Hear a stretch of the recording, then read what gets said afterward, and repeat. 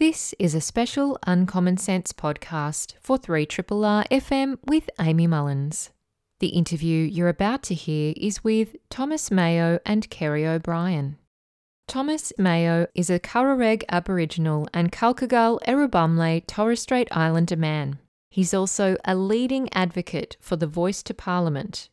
Kerry O'Brien is a veteran journalist and former broadcaster at the ABC. Both Thomas and Kerry sat down with me for a special in-depth conversation about the proposed Aboriginal and Torres Strait Islander voice to Parliament. Australia will vote on the voice to Parliament in a referendum later this year. Thomas and Kerry explained the history behind the voice, why we should support it, and they also debunk some of the myths and misconceptions around it. Their Voice to Parliament Handbook is out now through Hardie Grant Books. You are tuned in to Uncommon Sense on 3RRR FM with me, Amy Mullins.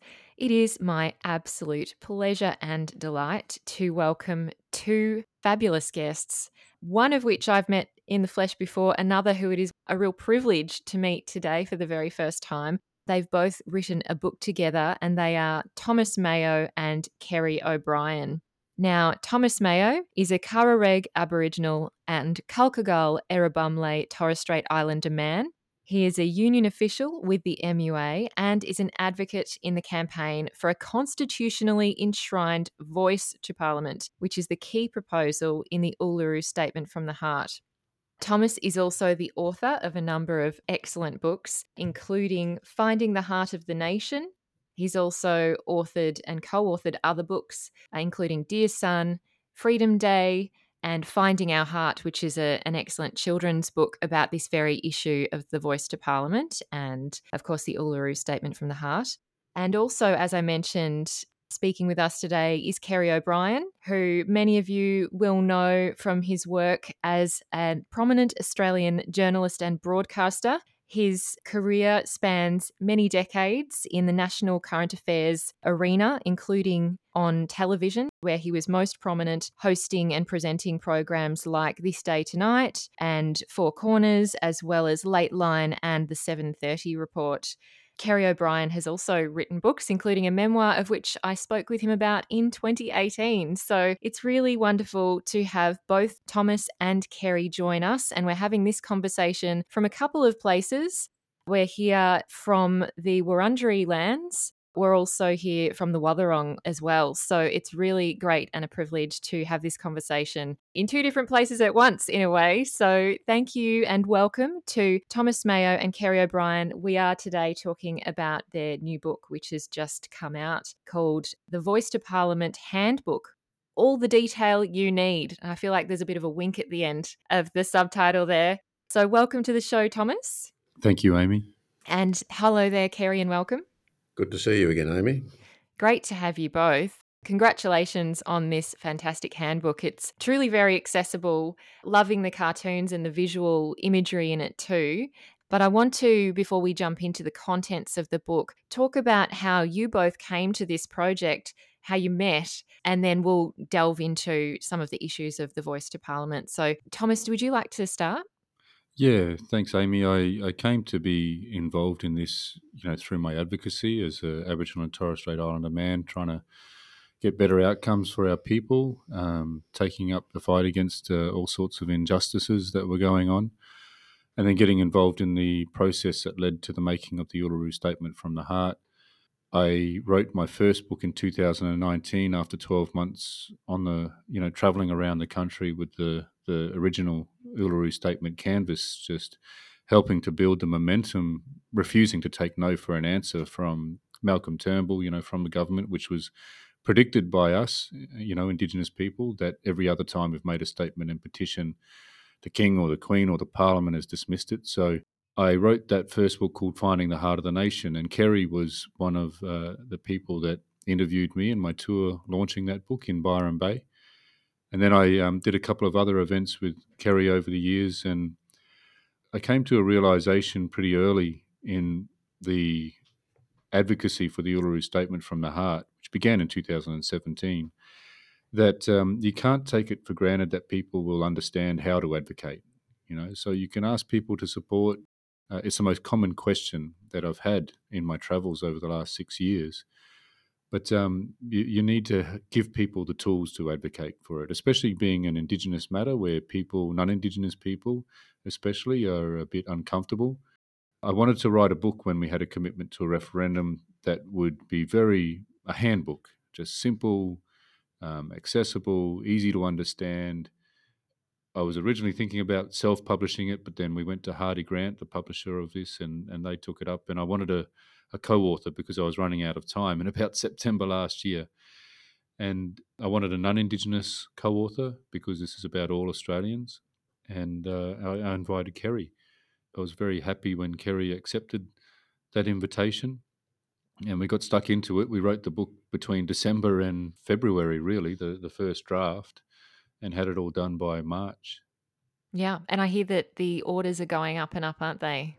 They sure are. It's one of the early reassuring things about this whole process, Amy, is that Hardie Grant started with a print run. They said they would plan a print run of about 8,000, and perhaps some of them thought that was a bit brave because often I think the first print run of a book might only be 2,000 or 3,000 copies.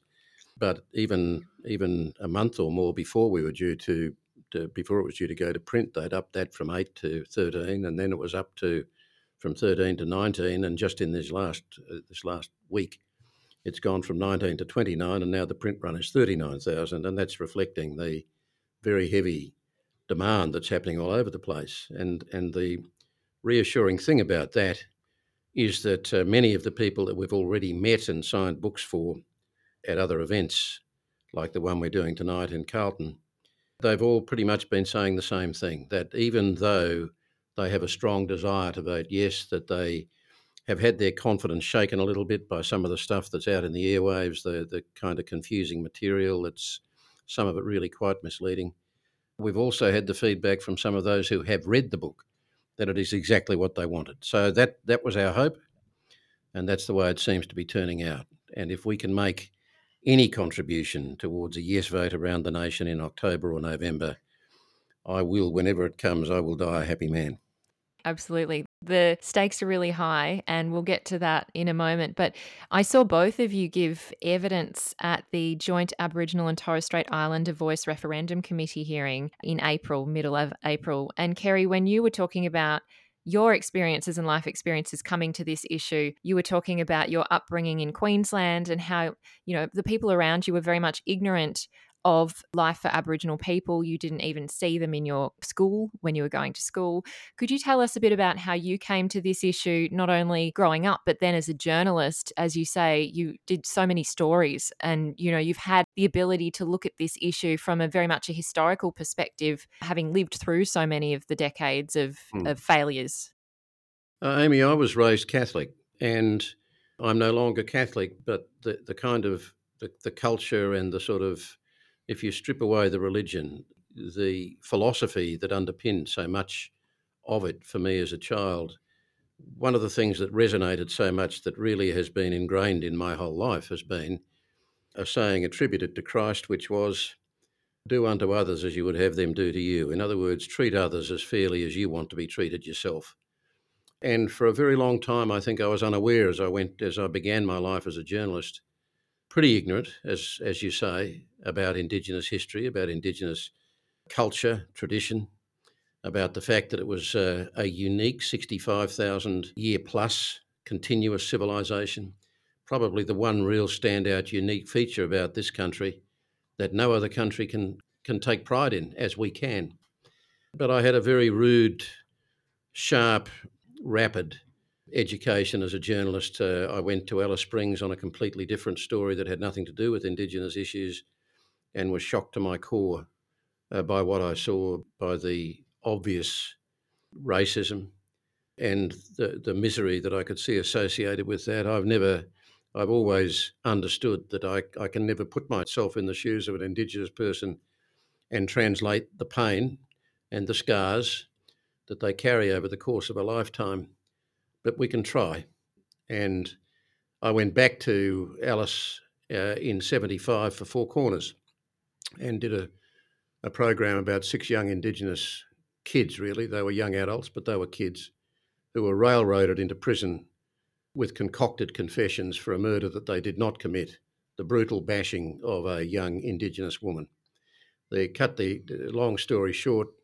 It was demonstrated after they'd been in prison awaiting trial. It was demonstrated in court that anybody who knew their language would understand that they could not possibly have written those confessions that were attributed to them in English. They were freed, and a royal commission was established. Well, a royal commission was announced by the Whitlam government. 5 weeks later, Gough Whitlam was sacked. The royal commission never took place because Malcolm Fraser and his government opted not to. And it took another 12 years. That was a royal commission into relations between Indigenous people and police in the territory. It took another 12 years and God knows how many deaths in custody before Bob Hawke reluctantly announced a royal commission into deaths in custody after another Four Corners story done by David Marr.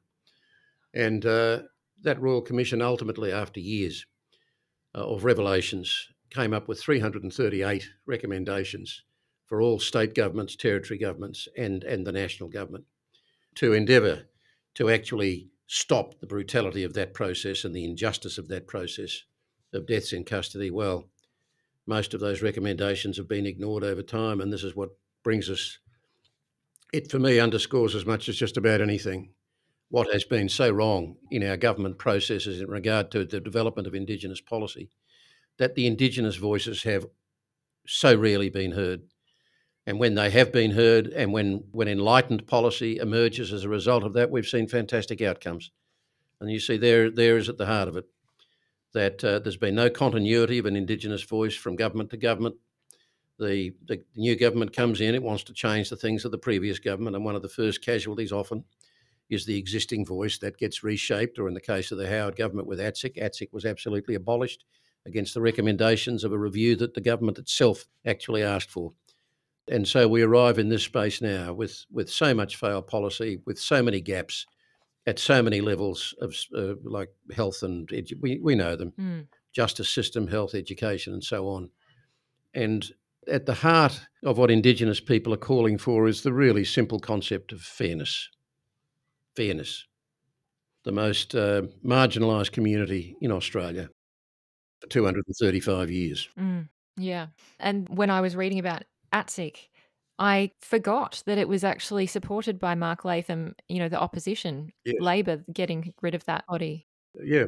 It was clear from when John Howard came into office that ATSIC's days were numbered. It lasted a number of years after they got there because I think they found it too hard to shift.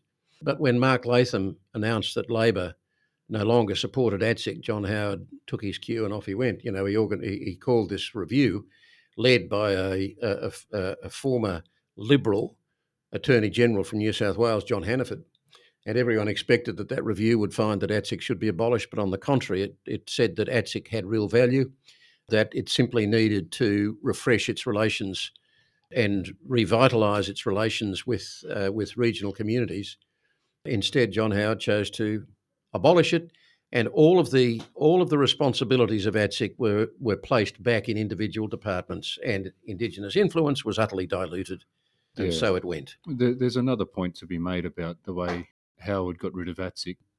There was a strategy of not just softening up the Australian public, but the opposition as well, by amplifying any problems that ATSIC had. Certainly didn't celebrate anything good that ATSIC was doing, and it was doing some great things across Australia in our communities. He defunded ATSIC as one of the first things that he did to it, to cause our people, division amongst our people, fighting over what's left because it was a service provider, and just really, softened up the public before he did that. And then when he did finally repeal it with the support of the Latham Labor opposition, there really was not much of a pushback. There was no repercussion, even though he went against his own committee's advice. And what happened after ATSIC was destroyed, after that voice was silenced, is really important as well. Yeah. You saw the Northern Territory intervention, the Racial Discrimination Act suspended to roll the Australian Army in against our most vulnerable communities in the Northern Territory. We saw Abbott come along, cut hundreds of millions of dollars from frontline community services. We saw the Minister for Indigenous Affairs give money meant for Indigenous benefit in the Northern Territory to non-Indigenous organisations that then use those funds to fight against any advancement of Indigenous people when it comes to land rights. It really, when you remove a voice for a people, if a people are voiceless, they are easily exploited, easily divided.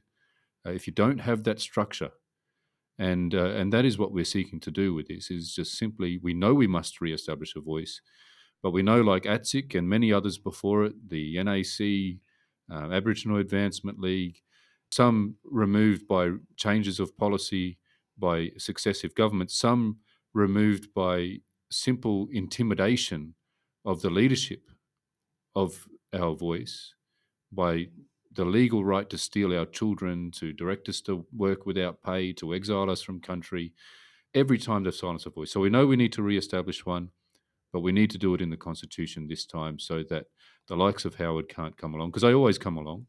The likes of Howard can't come along and just get rid of it, because we always go backwards when we're silenced. I think it's clear, certainly clear to me, that if ATSIC had not been abolished, there would have been no intervention. Well, this is the It key wouldn't have thing happened. for the Uluru family who live in Mutitjulu. Sammy Wilson is the head of the Uluru family. There's a book called I Am Uluru. Just for the listeners, I encourage you to look it up. But the Uluru family give their name Uluru to the Uluru Statement from the Heart because of the intervention, because they don't want to be... Mutitjulu was a community where they first rolled into and really disempowered them, demonised them. People were looking at Indigenous people, not just in the Northern Territory, but all around the country, as if our children needed protection from their fathers because of our race, because we're Indigenous, because of our heritage and culture. They don't want to be standing alone without a voice. The solidarity of Aboriginal and Torres Strait Islander people across the country to stop something like the intervention happening again. And you could see it in Dutton's rhetoric not that long ago when he went to Alice Springs, fly in, fly out to Alice Springs from Canberra, stirring up, this sort of fear and without any evidence when he was challenged. An intervention could happen again.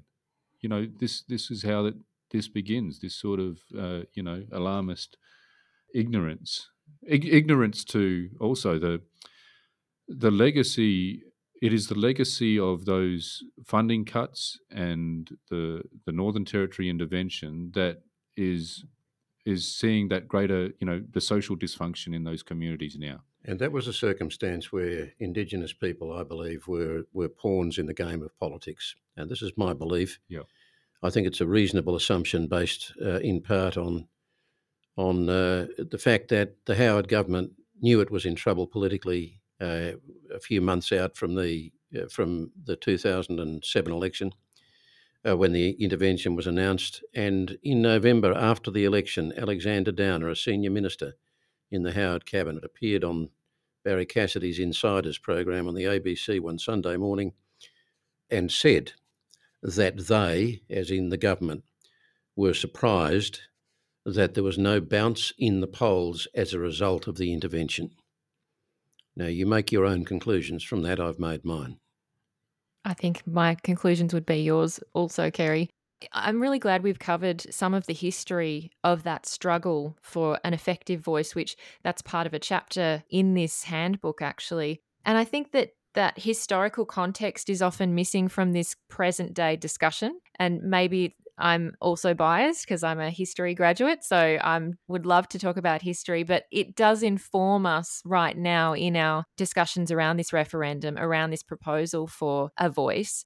From your perspective, Thomas, and some of the ground we've already covered in terms of that historic struggle for a voice, how do you see this present day voice as it pertains to that historical context? Why does it mean it's even more important for this referendum to succeed because of that historical background of the failures of governments? Well, it's about guaranteeing that we have a voice. The only way that you can put it out of the reach of a hostile government is to put it in the rulebook of the nation. And that's a simple way of describing the Constitution. It's the rulebook of the nation that only the Australian people can change. I mean, you can imagine the way Dutton is carrying on about this and telling all sorts of lies about what it is and, the dog whistling that's going on. Can you imagine if he ever won government, what he would do with the voice if it was only legislated? A simple majority in Parliament getting rid of it? I mean, he would get rid of it, absolutely.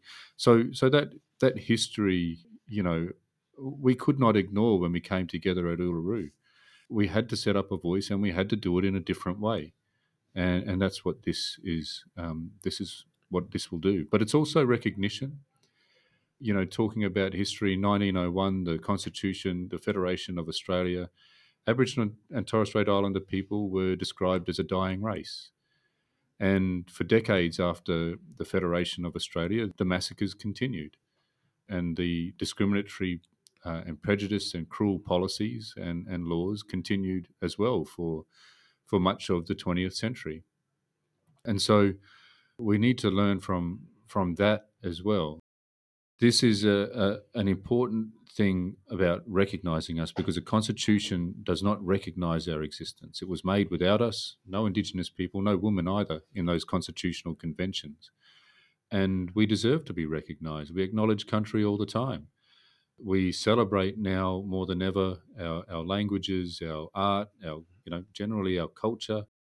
The dream time at the G was the other day, right? Like it's something that should be included in our constitution, and it really is something that then makes this country unique in the world. That we can genuinely celebrate as what it is that we are as Australians. This over 60,000 years heritage and culture that we all share.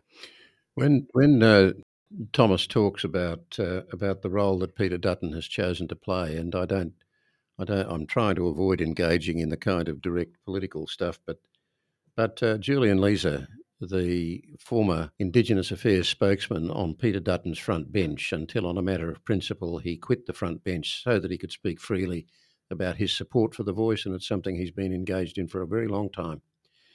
He said in the Parliament yesterday on the question that the voice would not deliver, as is claimed, better outcomes for Indigenous people.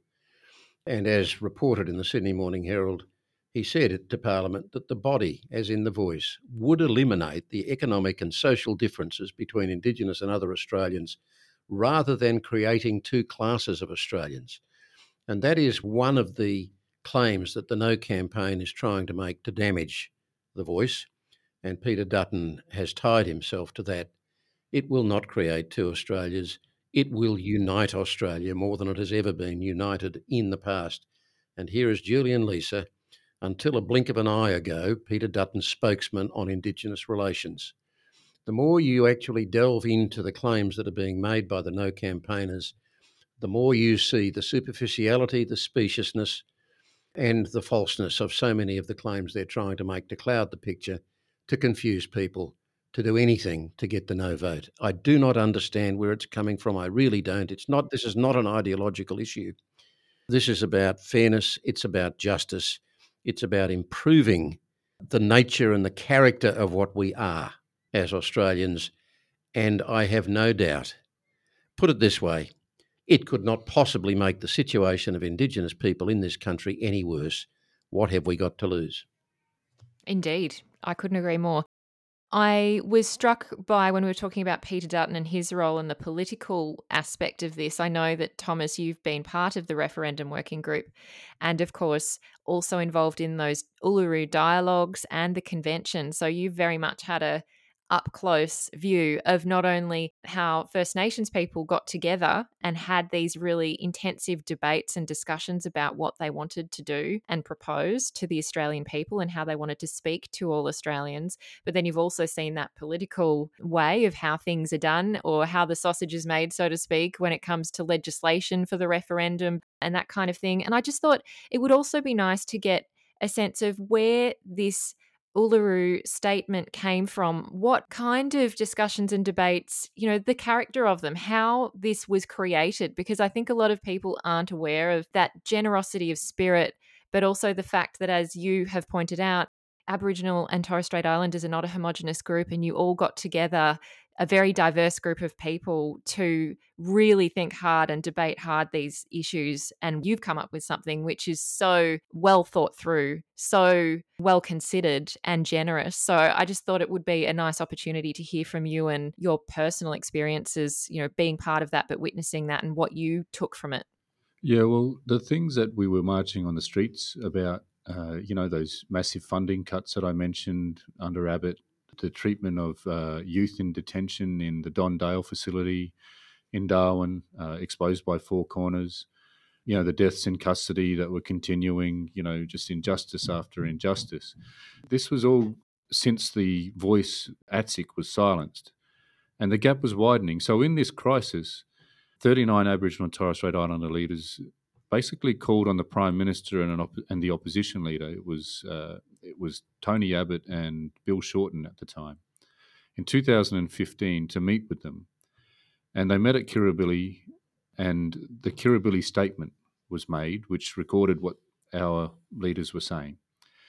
And they said a couple of things that are really important to this. They said, firstly, when it comes to constitutional recognition, which had been in the national discourse for, some decades before, we are not interested in symbolic recognition. What we seek is a substantive form of constitutional recognition that will provide us as Indigenous people greater fairness.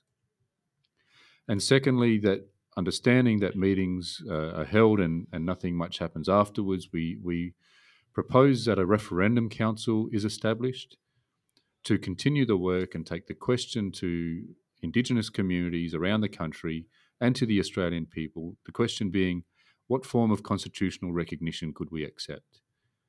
And so the referendum council was formed. It was around 50% Indigenous and non-Indigenous people. The referendum council ran dialogues covering the entire continent and adjacent islands. They were 3 days each. They were well informed. There were intense lessons on civics, 100 participants at each, not to exclude anybody, but to ensure that there was a cross-section of types of advocate in our communities. So not just the practiced people like me by then, that knew how to be heard, but the quieter advocates, the healers, the people doing the frontline services. There was also 60% traditional owners for each region to ensure the cultural authority was in the room. And they elected delegates and endorsed an accurate record of meeting. And the delegates' role when they went to the culminating convention at Uluru was to synthesise the results, the priorities set in each of the regions, and do the hard work, another 3 days at Uluru, to reach a consensus. We were hopeful that we'd reach an agreement on a collective statement. And that was really difficult. I was in the Darwin Dialogue. I was elected out of the Darwin Dialogue. It was the late Uncle Jack R. Kit that nominated me. I went to Uluru, passionate debate and discussion. On the second of 3 days, around 20 of 270 of our people walked out, straight into a media scrum in protest. But that's normal. That's politics. Factions form. They try and leverage their position, but 250 of us remained. And on the final morning, after some of us had worked through the night into the early hours of the morning, we heard the Uluru Statement from the Heart read for the first time. And it was a political feat that should be celebrated in this country forever. We stood as one, 250 of us from all of those different places in the country, with all of our different views and perspectives and political ideologies, even different occupations. We stood as one and endorsed it with standing acclamation. And that's what brings us to the voice. And it frustrates me when you hear the No campaign say that this is about a Canberra voice, that this is Albo's idea, this is a Labor voice. It's not. It has genuinely come from our people putting our heads together in a unique opportunity, considering the lessons from the history of our struggle, and using good logic and sense as well to make a set of proposals that are achievable yet powerful. The other strand to this was that after that extraordinary moment of consensus and the history making of it, and the eloquence of the statement, and the humility of the statement in a way, the generosity of it, they were charged. There was another process called the co-design process to actually consult Indigenous people again on what shape this voice might take. And that was led by, amongst others, Tom Calma and Marcia Langton. And I listened to them give evidence on that day in the joint committee hearings when Thomas and I were there in Canberra.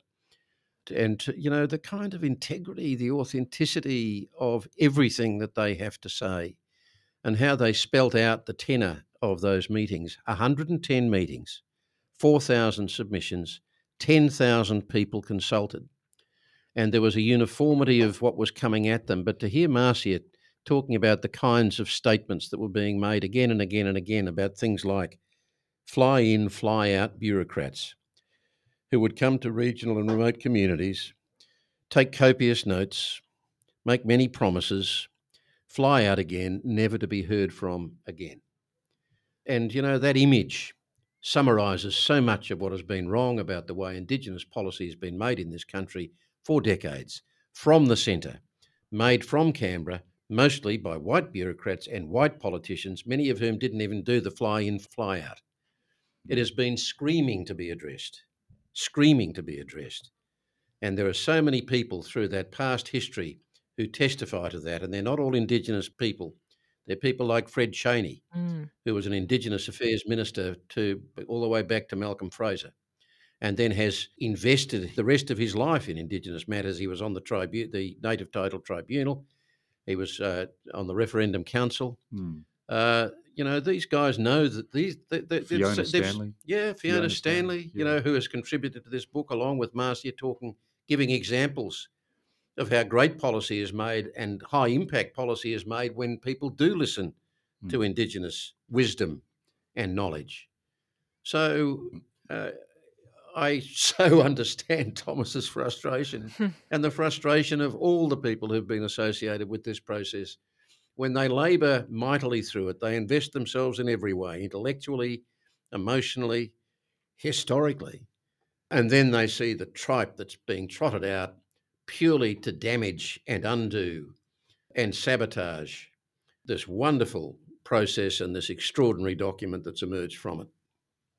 Yeah. And as you have rightly said, Thomas, you've been a very busy man going around the country, even with the statement, travelling around, but even before that, advocating on this issue, just like so many of your mob and many other First Nations peoples. Like, this is a years and decades long project, obviously. This hasn't come out of nowhere, as you've just basically told us. This is something that's taken such a long time. Yeah, well, there's another thing about the statements and petitions. Not only were they all dismissed, probably with the exception of the Barunga statement, which is where Bob Hawke was the Prime Minister and he did deliver on the promise of a voice, which was ATSIC. But all of those other statements and petitions, so, the one in the 30s, William Cooper and the leaders of the time, the petition to the King that was, I'll just give several examples. The 1963 Yirrkala Bark petitions, the 1972 Larrakia petition to the Queen. Every one of these statements and petitions throughout the history of our struggle have called for a voice. This isn't something new that we are advocating for here. This is something that is consistent throughout our history. And so this is another occasion. But this time we've learnt to say to the Australian people, not to a king or a queen or a parliament, to the Australian people, help us to put it out of the reach of hostile governments in the future, and that is by putting it in the Constitution. Yeah. I think we need to understand when we're aiming it, and it continues to be an eye-opener to me. I mean, I think we're a pretty educated nation, and I think we're a pretty aware nation. We're full of contradictions. In the late 1880s, before we became a nation, Australia, per capita, had the highest rate of newspaper consumption in the world. And yet, for all that education, there is such a level of ignorance on so many fronts and so many holes. And one of them is the number of people who don't even know that there is a referendum process looming. Many people don't even know what a referendum is. And so that is another thing that's driven us with this handbook. We're really operating at a base level of laying out whatever complexities there might be around the simplicity of what is at the centre of all this. The proposition of the voice is simple, but some people are endeavouring to make it sound complex. And I think, one of the things that is so important between now and October is that those people who are or do become committed to wanting to see this voice happen, taking the opportunity for the people of Australia to actually change the rule book, which is, I think, the most powerful expression of democracy that we have as individuals. Yes or no, do you accept or reject this proposition as Australians? An enormously powerful example of our democracy at work. But the people who are committed to this voice, the people who understand why it is so important, to understand what a referendum is, I think it is incumbent on us all to do everything in our power to spread the word. I mean, I'm sounding like a disciple here, which is an odd thing for me because I've been a journalist sitting on the fence, Yeah. observing through my binoculars or sometimes close up in a ringside seat to history as it's made, and the decision makers make it and then look at the impact of those things. This is one occasion where I've come off the fence and I'm saying, get involved, understand it, and then explain it to those who don't. And that's how the book will help. It's, we aimed for 100 pages, didn't we, Kerry? And we pretty Yeah, much landed right on 100 pages. yeah. You can read it in, I think around an hour, the entire book. So you can put it in the hands of someone even that doesn't read a lot, and they can get through it pretty quickly. There's, there's infographics and cartoons to help people understand how referenda works and all those sorts of things.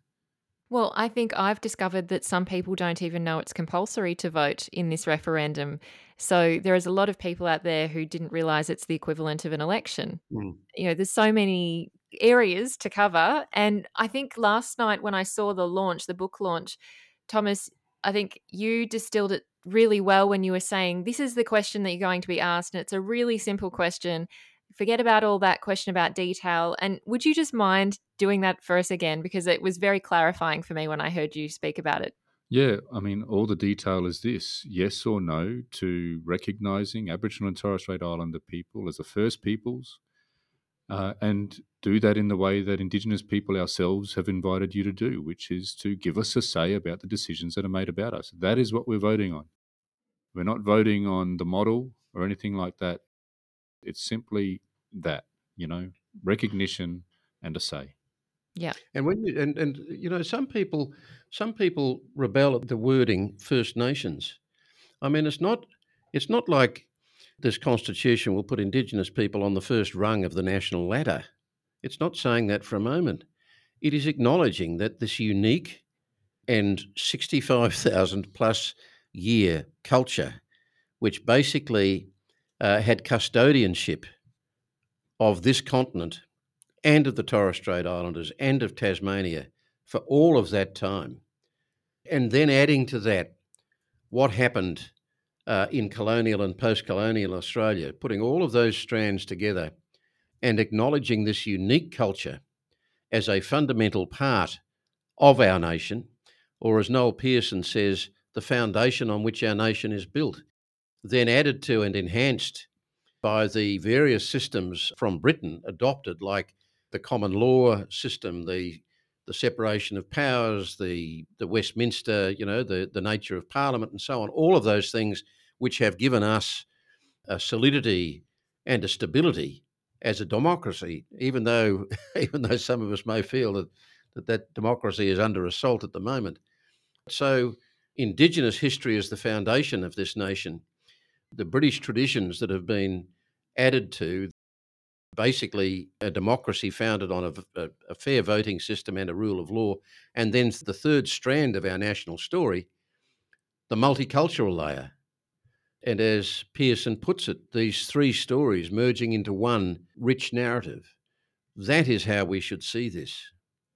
It is a unifying moment. It's something that gets me very excited. I wanted to also point out something that you do in the book, because I don't think many people will realise that First Nations people were actually actively excluded from the rule book. Like, they were excluded at the very beginning. So this is also kind of a historical correction of the Constitution as well. Yeah, that's right.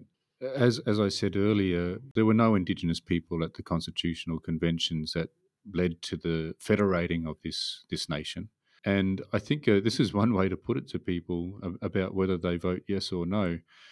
if we were to start again, would Indigenous people be at those conventions or not? Of course. I think people acknowledge we are a distinct part of this nation. Our connection to this place is profound, and we would be part of those discussions. We would be part of what constitutes us as Australians. Yeah. There was a really interesting analogy as well in this book. And it was about saying, if aliens dropped down in Australia right now and saw us conveniently as an inferior culture and decided to colonize our country, we would call them invaders. Of course we would. And you point out that that's what Governor Phillip did 235 years ago. And I think that was a really excellent way to make the point, to try and make it even more clear. These are stolen lands. They're not being ceded through this constitutional change either, which is a question in this book that you answer. And there are so many other questions and debates that come up in this book towards the end. There's a great question and answer section. And I thought it might just be useful to debunk some of the most obvious ones. Obviously, symbolism being a major one we've heard about from some of the No campaign, and also even from some of the really progressive side or perhaps more radical political side of Aboriginal Australians as well. We've heard people like Gary Foley be quite actively against this because he felt that this was not going to contribute to self-determination. And I wondered, Thomas, if you had a view on that, because self-determination is something that comes up in this book as well. How do you see the voice contributing to that process of self-determination? Well, this absolutely is self-determination, because it's self-determination over what we say. It's self-determination over our own voice. I mean, right now, the Country Liberal Party in the Northern Territory, which led Rights for Whites rallies back in the day when the Gurindji mob were fighting for land rights, amongst the rest of our mob around the country, they choose a senator right now, an Indigenous senator, and she gets up and says, I'm speaking for Indigenous people, when she's not even supported by our own community. Not just that party, but any political party can pre-select an Indigenous person and put that person up and say, this person speaks for Indigenous people. An independent can do that, with no accountability to the rest of our mob around the country. Also, corporates can do it. A person in a university can get up and say, I'm speaking for Indigenous people today. I mean, that's just a rabble. That's a mess. Mm. How are we going to further our interests like this without any structure or accountability for Indigenous people to choose our own leadership and hold them to account? Now, this voice establishes a structure from which we can elect our own people from our own communities and hold them to account in regular elections. It gives us some transparency about what our leaders are saying on our behalf. Not meetings behind closed doors with ministers, but some governance and transparency about how we are represented. And that is not merely advisory. That is not weak. There is power in that. And if, for the ideologues, if we were to say to the nation, we would have said, we propose a third chamber to Parliament, which we're not, and a right to veto, of course we'd love that. But do you think it's going to happen? I mean, we're having a hard enough time getting this across the line. Yeah. But what people need to realise is that this is powerful because of accountability, because of the democracy of it, because of transparency, and also because the Australian people, through a referendum, if we get an overwhelming yes vote, will have said to all future parliaments that what Indigenous people have to say through their representatives, that must be respected and acted on. That is powerful.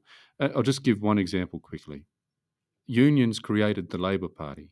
When the Labor Party is in government, we can't veto what they do as unions, right? We would love to, of course, again, but we can't. But the power is through the ability to organise. The power is through the coherency of our membership, being able to have their debates and discussions, and through representation, put forward the best policy to improve the lives of working people. Now, that is powerful. Yeah. Amy, the fact that the structure of the voice will be determined by the Parliament, not by the referendum. All the referendum is doing is actually enshrining in the Constitution the permanence of an Indigenous voice making representations to government and to the Parliament. The Parliament would determine the nature of the voice. But just imagine we get the yes vote through. The Parliament and the government between them establish the voice, and it has to get through not just the cabinet of the government. It has to get through both houses of the Parliament. And even though the government might have the numbers in the reps, they don't have the numbers in the Senate. And we know that that Senate is a pretty robust one from a whole number of different vantage points. So the process is going to be severely and seriously tested before the voice is determined. Let's say that, so the voice is then determined by the Parliament, the nature of it. The Indigenous people who are going to make up that voice on behalf of their communities are selected. They start the process. When they see a policy coming up on education and aspects of that policy clearly are going to impact on Indigenous communities, they look at it, they consult with their communities, they put a proposal together for consideration as part of what will ultimately end up as the final policy. It goes to the Parliament. Let's say it is accepted by the government and then by the Parliament, and it becomes policy, and the policy is implemented. And the end result of that policy, which has included the wisdom of the communities themselves, and indeed, in many instances, in an ideal world, those policies will actually be implemented by Indigenous people in their communities. And then the policies are seen to succeed. The gap is seen to shrink. The strength and the power and the moral authority of that voice and the political authority of that voice will grow. And then it becomes more effective. And it will always be judged both by its communities and by the Parliament on the quality and wisdom and effectiveness and practicality of that advice. And so it goes. And if it starts to stumble or it runs into a cul-de-sac, it can reorganise itself into possibly a new form and a more effective form. It can evolve just like every other effective institution in this country has been able to evolve over centuries. That's the story. Yeah. But by this constitutional change, which is only around 93 words, it's guaranteed that we will have a voice and that it may make representations on matters that affect us. That is what we're saying yes or no to. Recognition through a voice that can make representations. And that point about making representations, I have seen how government works, and often when you're on a council, for example, or a government board, you'll be involved right at the end and they're like, oh, well, what do you think? Do you want to make a few tweaks around the edges?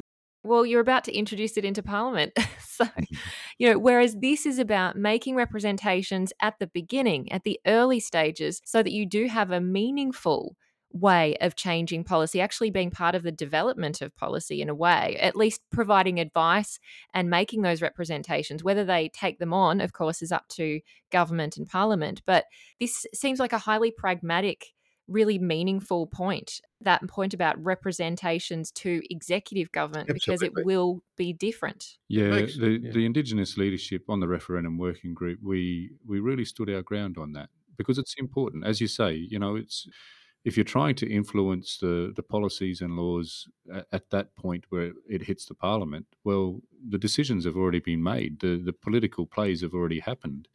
We need to be involved when those policies and legislation are being developed at its earlier stages. And that's how you get the best results. And that's why we've ensured that executive government is part of what we can make representations to. Now, that doesn't mean that we're going to, that the wheels of government are going to grind to a halt.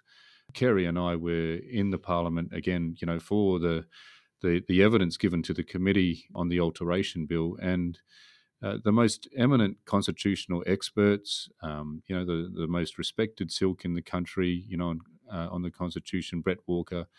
Brett Walker described this sort of fear-mongering about us having the ability to make representations to the executive government as fantastical doomsaying.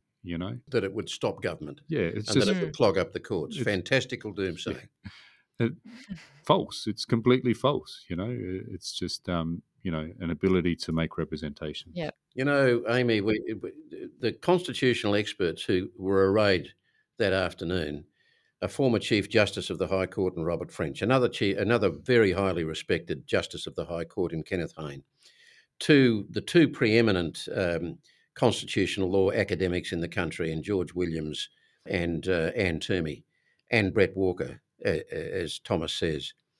The combined efforts of the evidence that they made just absolutely cut the ground from under those claims about why there should not be a voice to executive government. Absolutely cut the ground from under them. I was really disappointed the next day when I saw the media coverage, because I thought There was very little of the importance of what went on in that committee that day. The evidence that was heard from Pat Anderson and Megan Davis and Marcia Langton and Tom Calmer. Pat Anderson. Just absolutely, I mean, you put the combination of together, really you didn't need to hear any more than that. It covered the ground. It covered the ground and gave the answers.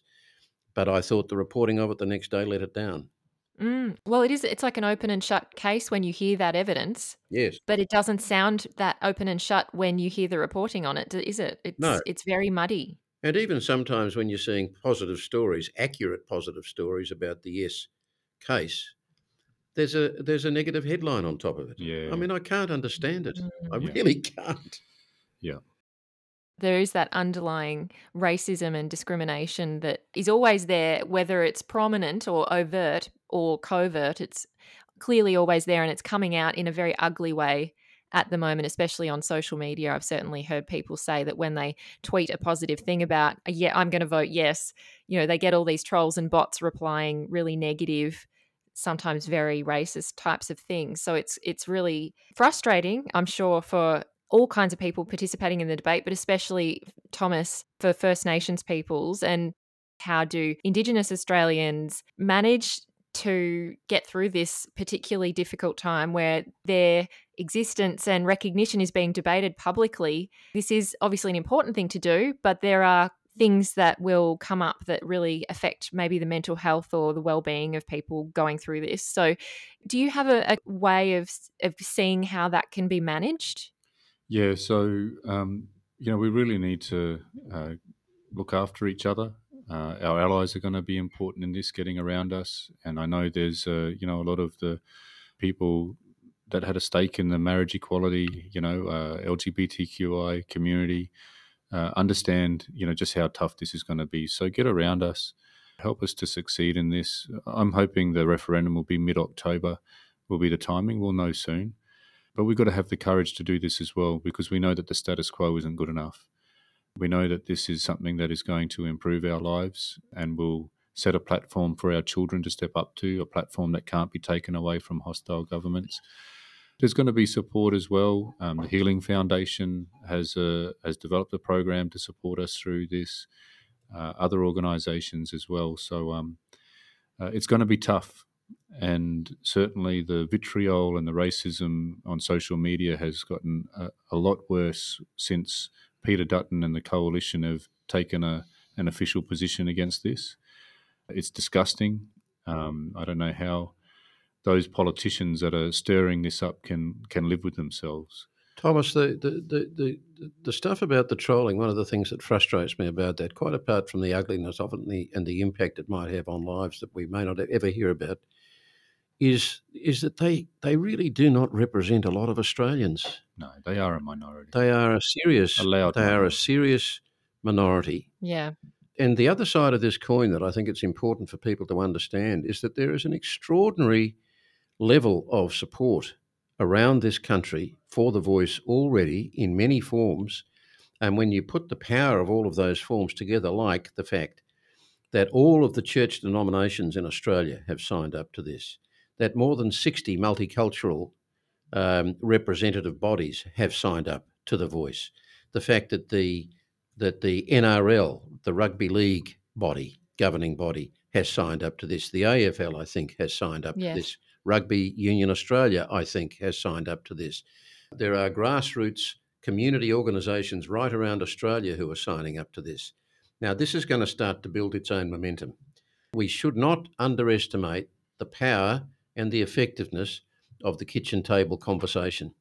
So on the one hand, you've got a small body of people making a loud noise, and on the other hand, you've got in a quieter way, you've got communities organising. And I think it's one of the reasons I have confidence that where there has been a little bit of a slide in the yes vote, still very clearly a majority around the country in every state, I think we're going to see that reversed over the next few weeks, because I can't see what else there is left really for the no vote, the no campaign to manufacture.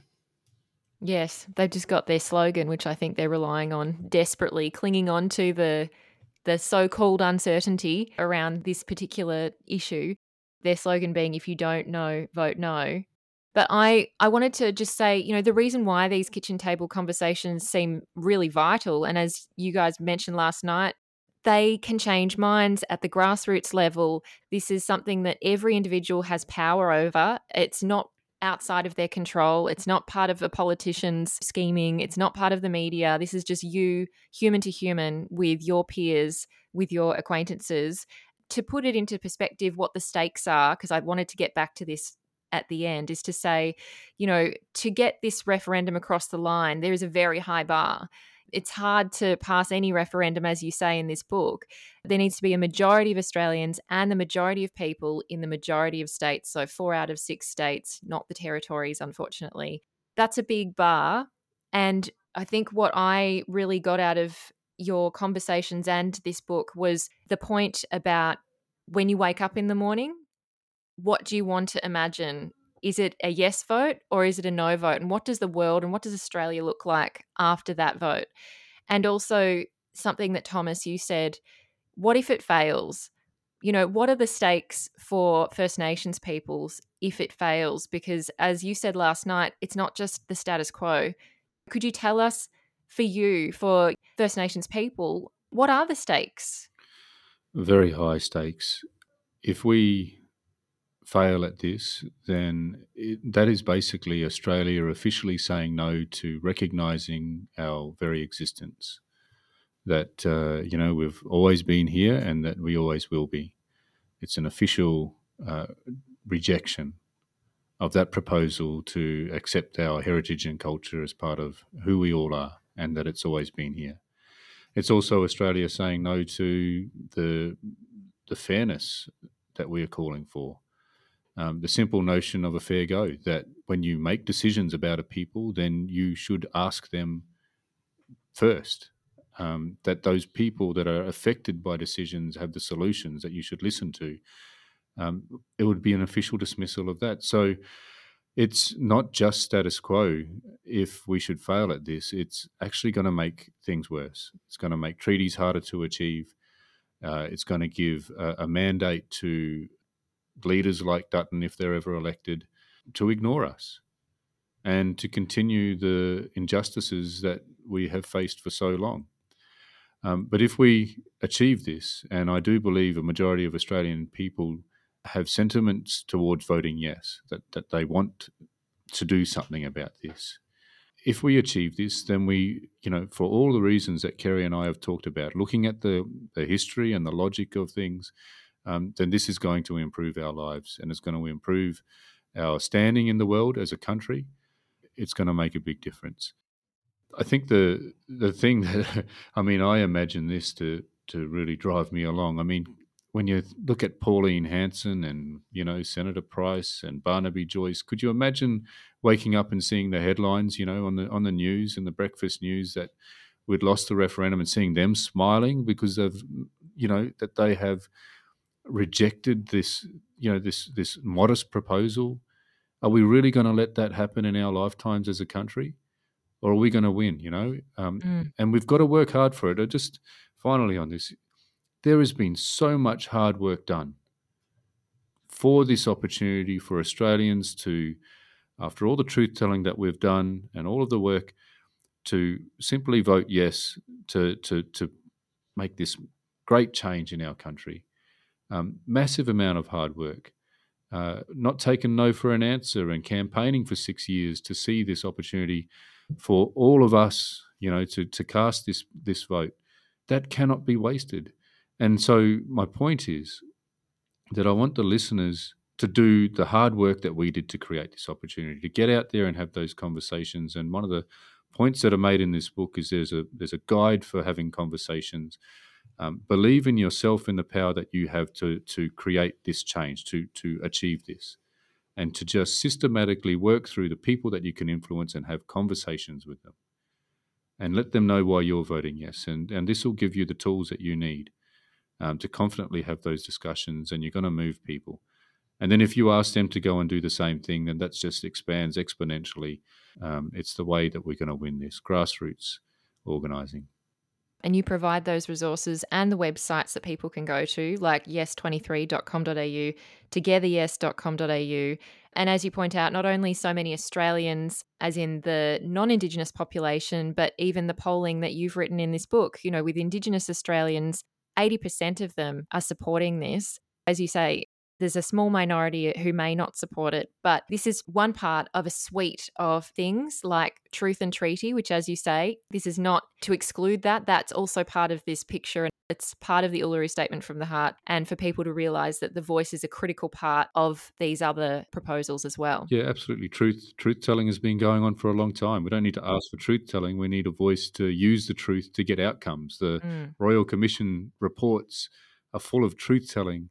We're just lacking the political influence to get those recommendations implemented and done in a way that is going to get the best results. We already have treaties underway in the Northern Territory and the states. Most states now have treaties underway. Here in Victoria, over a decade into it.